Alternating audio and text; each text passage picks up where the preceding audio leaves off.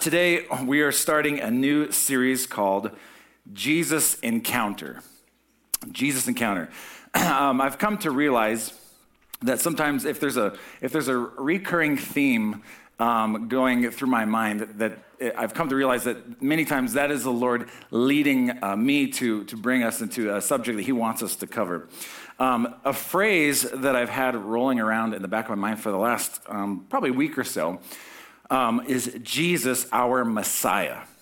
Jesus, our Messiah. I want to take a few weeks and I want to talk about the various roles, titles, and anointings of Jesus. This is the one we claim to follow. We should probably learn about the one we claim to follow. And encountering, the transformation happens at the intersect of two things, the Spirit of God and the Word of God. We have times of worship, times of praise. We're changed and transformed through that, but it's also through the Word of God. It's really the intersect of those two things. That's why we have worship and teaching. It's the intersect of those two things where real transformation comes into our lives. And so we want to teach on Jesus, who He is, and all of His various aspects and roles. He has many titles. The title of our message today is called Jesus, our Messiah. Messiah means the anointed one. We'll circle back to that in a minute, the anointed one. The whole Old Testament, you need to know, the whole Old Testament is written in anticipation of the one who is called Messiah. There's what's known as the messianic hope of the Scriptures. And there are many messianic prophecies about one that was to come called the Messiah. In fact, you will never fully understand what you're reading in the Old Testament unless you understand this messianic hope. This was all in anticipation and foreshadowing this one that is to come. We've said this many times here, but the Old Testament is Christ concealed. The New Testament is Christ revealed. But here you have generation after generation in the Old Testament looking for this person, looking forward to the coming Messiah. Okay, Jews to this day, who aren't believers in Jesus, Jews to this day are looking for the coming of a Messiah. And the Bible is actually clear that one day that their eyes will be open and they will see Jesus as the one true Messiah. The first time we see a messianic promise in the Bible it almost emerged immediately in the Bible. How many know that the Bible starts in Genesis chapter 1? Write that down. Okay. Genesis chapter 1, and then what comes after that is actually Genesis chapter 2. And these are the first two chapters of the Bible, okay? And this is the only portion of your Bible where there's like no sin, where the world is perfect. And then after that, sin comes into the world. Why? The devil deceives Adam and Eve into sinning, and now we have this problem of sin to deal with. But I love that God gives the first glimpse of the Messiah to come as soon as the problem emerges. As soon as the problem emerges, we find that God jumps into action with a plan right away. In fact, it seems that He had the plan before the problem happened, okay? Isn't that just like the Lord? Genesis chapter 3, verses 15, God is speaking to the devil. He says this, after the devil had deceived Adam and Eve. He says, I will put enmity, that is hostility, conflict. I will put conflict between you and the woman and between your offspring and hers. Okay, how will that happen? Then he says, he will crush your head and you will strike his heel. Okay, how many know that the he that is being referred to there is our first promise of redemption in the Scriptures? The problem came in, sin came in, death came into the world, destruction, and everything bad and awful you see happening in the world came in. But immediately God says, hey, He is coming. He's going to crush your head, you serpent. And in that process, in doing so, you're actually going to bite His heel. You're going to strike His heel, bruise His heel, as other translations say. But He's going to crush your head. Jesus, of course, was born many generations later and destroyed the work of the enemy on the cross. And in doing so, Jesus was, of course, wounded. So much so that it looked like, for a brief moment, the serpent had actually won. Jesus laid down His life, and it looked like, oh, he's defeated. He's in the grave. But how many know? 3 days later, He came out of the grave with victory over sin, death itself, and disarmed the enemy. Generation after generation was looking for this anointed one who would destroy the works of darkness. There were glimmers of hope throughout scriptures. You would have a righteous king come to power, and there were glimmers of hope that maybe this is the Messiah, maybe this is him, maybe this is the one the scriptures were talking about. Many people had thought perhaps King David, might have been the Messiah. And because King David is probably the greatest king or one of the greatest kings of the Old Testament, and as great as King David was, it turns out that David himself was not completely immune to the serpent's bite, because we know that David himself had his own sin to contend with. He was poisoned by the poison of sin. He couldn't save others from their sin because he had his own sin to deal with. David was not the Messiah, but it was proclaimed through Scripture that the Messiah would come through the line and the lineage of King David. And we see this in Matthew chapter 1. Jesus' earthly father, Joseph, his lineage in Matthew chapter 1 can be traced back to King David, Jesus' earthly father. And then we see in Luke chapter 3 that his mother, Mary, her lineage can be traced back to King David. And then that lineage in Luke chapter 3 goes all the way back to Adam and Eve. Everyone was looking for this Messiah. I want to read Luke chapter 25. This isn't in the notes.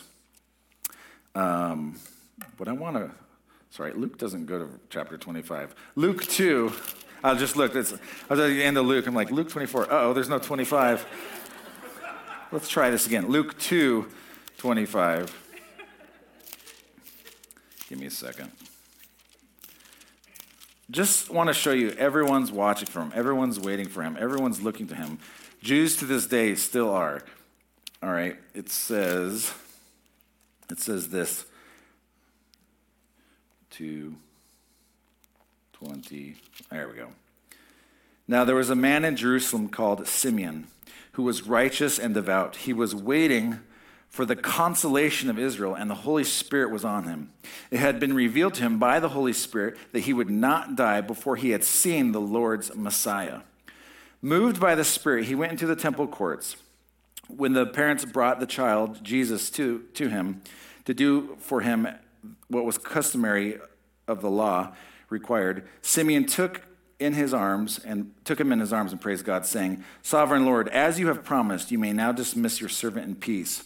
For my eyes have seen your salvation, which you have prepared in the sight of all nations, a light for revelation to the Gentiles." How many are happy about that? A lot of revelation to the Gentiles and the glory of your people, Israel. Everyone was waiting. Everyone was watching. Simeon had a promise from the Lord. You're not going to die until you see the Lord's Messiah.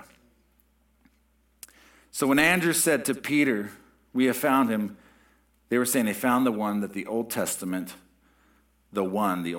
speaks about. The Greek word for Christ is Christos. Everyone say Christos. And it means the anointed one.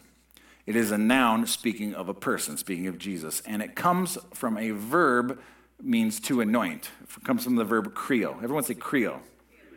You're all scholars now, Greek scholars. Yay. Kreo means this: to anoint by rubbing or pouring olive oil on someone to represent the flow, that is the empowering of the Holy Spirit. Anointing literally involved rubbing oil on someone's head, etc., especially to present someone as divinely authorized, that is appointed by God to serve as prophet, priest, or king. Okay? In the Old Testament, the anointing was used to anoint three different types of people: prophets, those who spoke the oracles of the Lord; priests, those who represented God and was a mediator for people; and kings, those who ruled and were in authority. Each of those aspects represents an aspect of what the Messiah would do, what the Messiah would come and do. Jesus, our Messiah, fulfills all three of those. He is a prophet, he is a priest, and he is a king. Okay? Again, many thought David was close to that because David was both a king And David, it says in the Bible that David is named among the prophets, but David wasn't a priest. And again, David was flawed and had his own sin to deal with. So when we say Christ, you need to think Messiah. When we say Messiah, you need to think anointed one. And when you think anointed one, or when you hear anointed one, you need to think prophet, priest, and king. Jesus is all in one. I was thinking about this this week, but I was thinking, okay, prophets are anointed, priests are anointed, kings are anointed. And I was thinking, was there a time in Jesus' life where he was anointed? And there were times later in his ministry that he was anointed, but initially, there was no, when Jesus went into his ministry, initially there was no one individual that anointed Jesus. It was later on there were women that had anointed Jesus' feet, his head, and it was before his burial. And I was thinking, like, well, when was Jesus anointed? And it occurred to me that at the baptism of Jesus, the Holy Spirit came and remained upon him. Of course, the anointing oil represents the Holy Spirit. The dove came and remained on him. The Holy Spirit remained on him, and he was empowered for ministry. So it was literally the Father himself who anointed Jesus. In fact, it says in Acts chapter 10, I think verse 38, it says that God anointed Jesus of Nazareth with the Holy Spirit and power, and he went about doing good, healing all who were under the oppression of the devil. So Jesus was anointed by the Father himself. Now, I want to demonstrate to you how each of these anointings that were on his life have a very practical application to your everyday life. Okay, prophet, priest, and king. Jesus fulfilled all three. Okay, point number one, Jesus the prophet. Okay, Jesus isn't just a prophet. Jesus is the Word of God. Jesus is the Word of God. It says in John chapter 1, actually this is one verse that predates Genesis. In the beginning was the Word, and the Word was with God, and the Word was God. And it's speaking of Jesus. He didn't just have the oracle of God. He is the oracle of God. He is the mouthpiece of God. He is the exact representation of the Father. It says this in Hebrews 1, verses 1 through 3. In the past, God spoke to our ancestors through the prophets at many times in various ways. But in these last days, he has spoken to us by his Son, whom he appointed heir of all things, and through whom he also made the universe. So good. So you had prophets. Prophets would do this. They would say, thus saith the Lord. This is what the Lord says, and they deliver a message. And you have Jesus doing this. He didn't say, thus saith the Lord. He says, I say to you. I say unto you. Okay? So this is why Jesus could say things like this. You have heard it said, don't murder. But I say to you, don't hate. You have heard it said, don't commit adultery. But I say to you, whoever looks upon a woman with lust has committed adultery in his heart. You have heard it said, an eye for an eye or tooth for tooth, but I say unto you.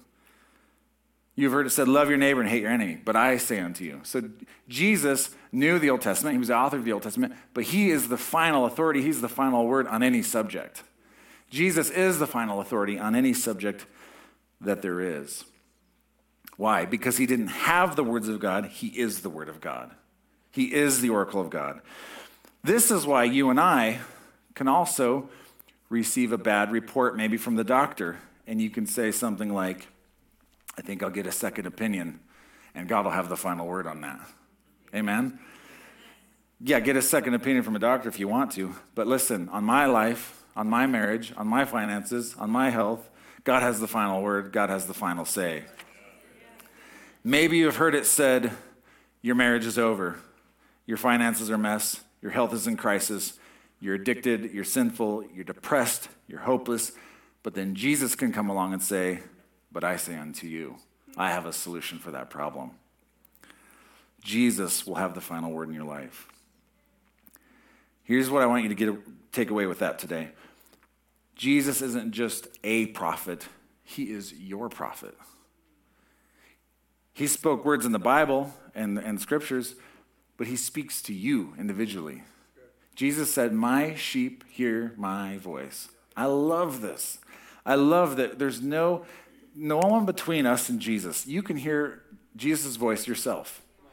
It's not through me or, we believe in prophecy. We believe we can get a word of the Lord for each other, and we love the gifts of the Spirit and all those things around here. But Jesus can and wants to speak to you individually in everyday life, in every situation. He wants to lead you. Amen?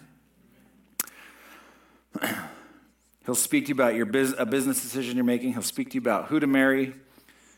He'll speak to you about the house to buy. Amen? He will speak to us. Okay, that's Jesus the prophet.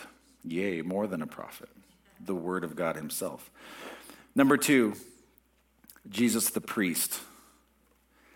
In the Old Testament, the priest was the mediator between God and man. They were representatives that represented the people of Israel, and they would make sacrifices at the tabernacle or in the temple. They'd make sacrifices on behalf of the people's sins, bring that blood into the holy place, and there would be atonement in that matter. In the New Testament, Jesus is our great high priest, and he didn't just take the blood of bulls and goats to atone for our sins. He used his own blood, and the Bible says in Hebrews that he went into heaven with his own blood and made atonement for our sins and washed them away pure.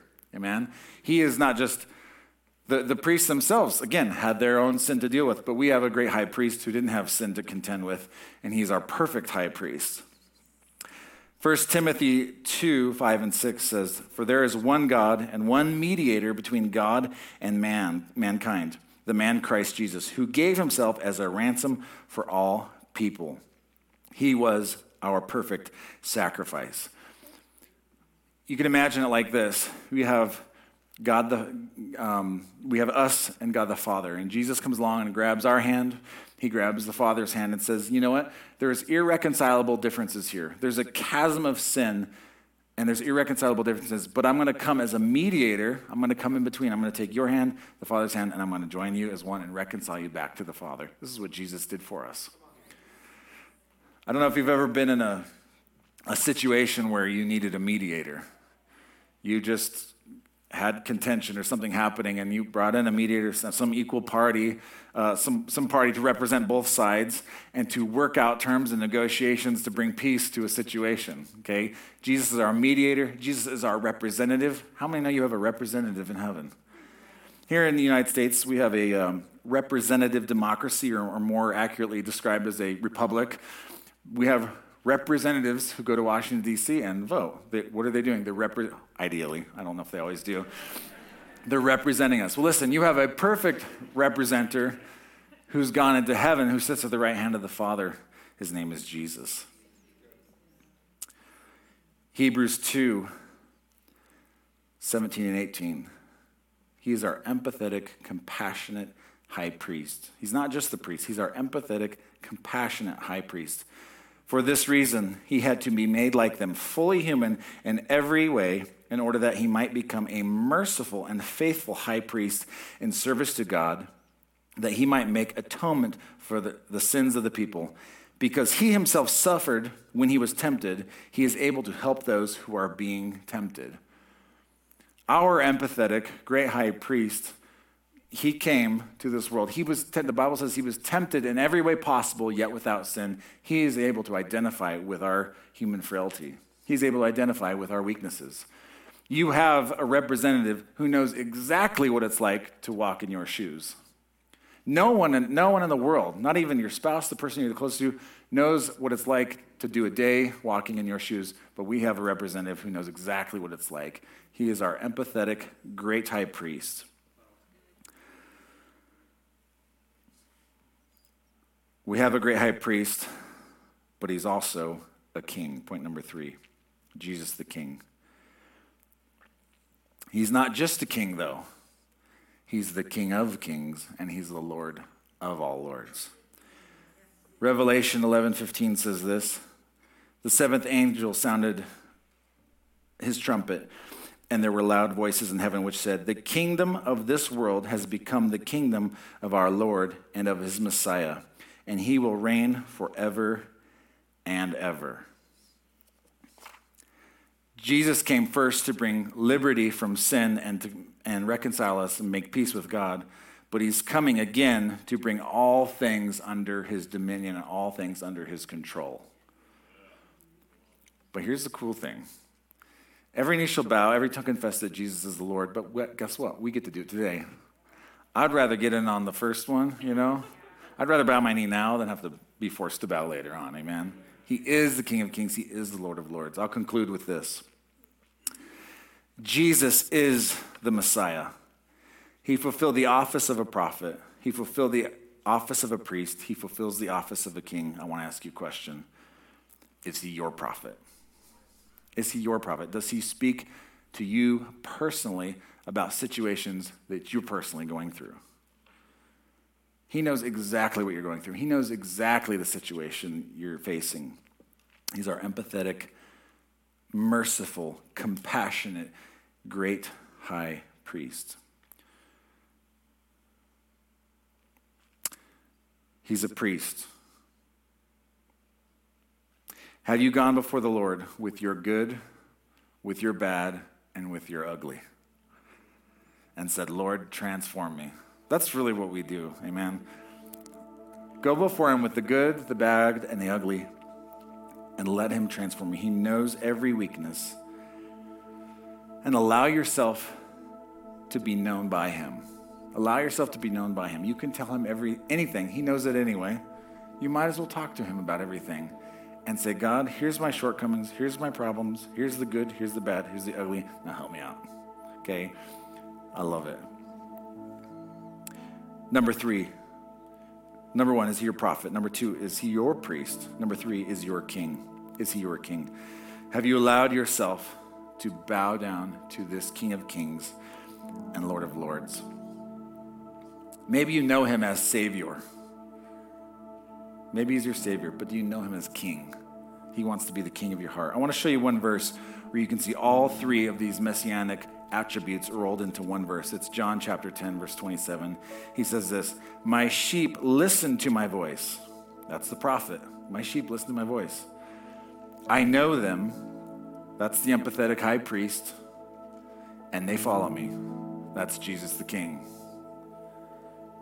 My sheep listen to my voice. I know them and they follow me. Prophet, priest, and king. Let me read the next verse to you, verse 28. But here's an amazing thing when we follow the King. I give them eternal life, and they shall never perish, and no one will snatch them out of my hand. No one can snatch you out of his hand if you belong to him. No one can do that. The devil can't do that. Principalities and powers, people who love you, hate you, like it, don't like it, no one can snatch you out of his hand.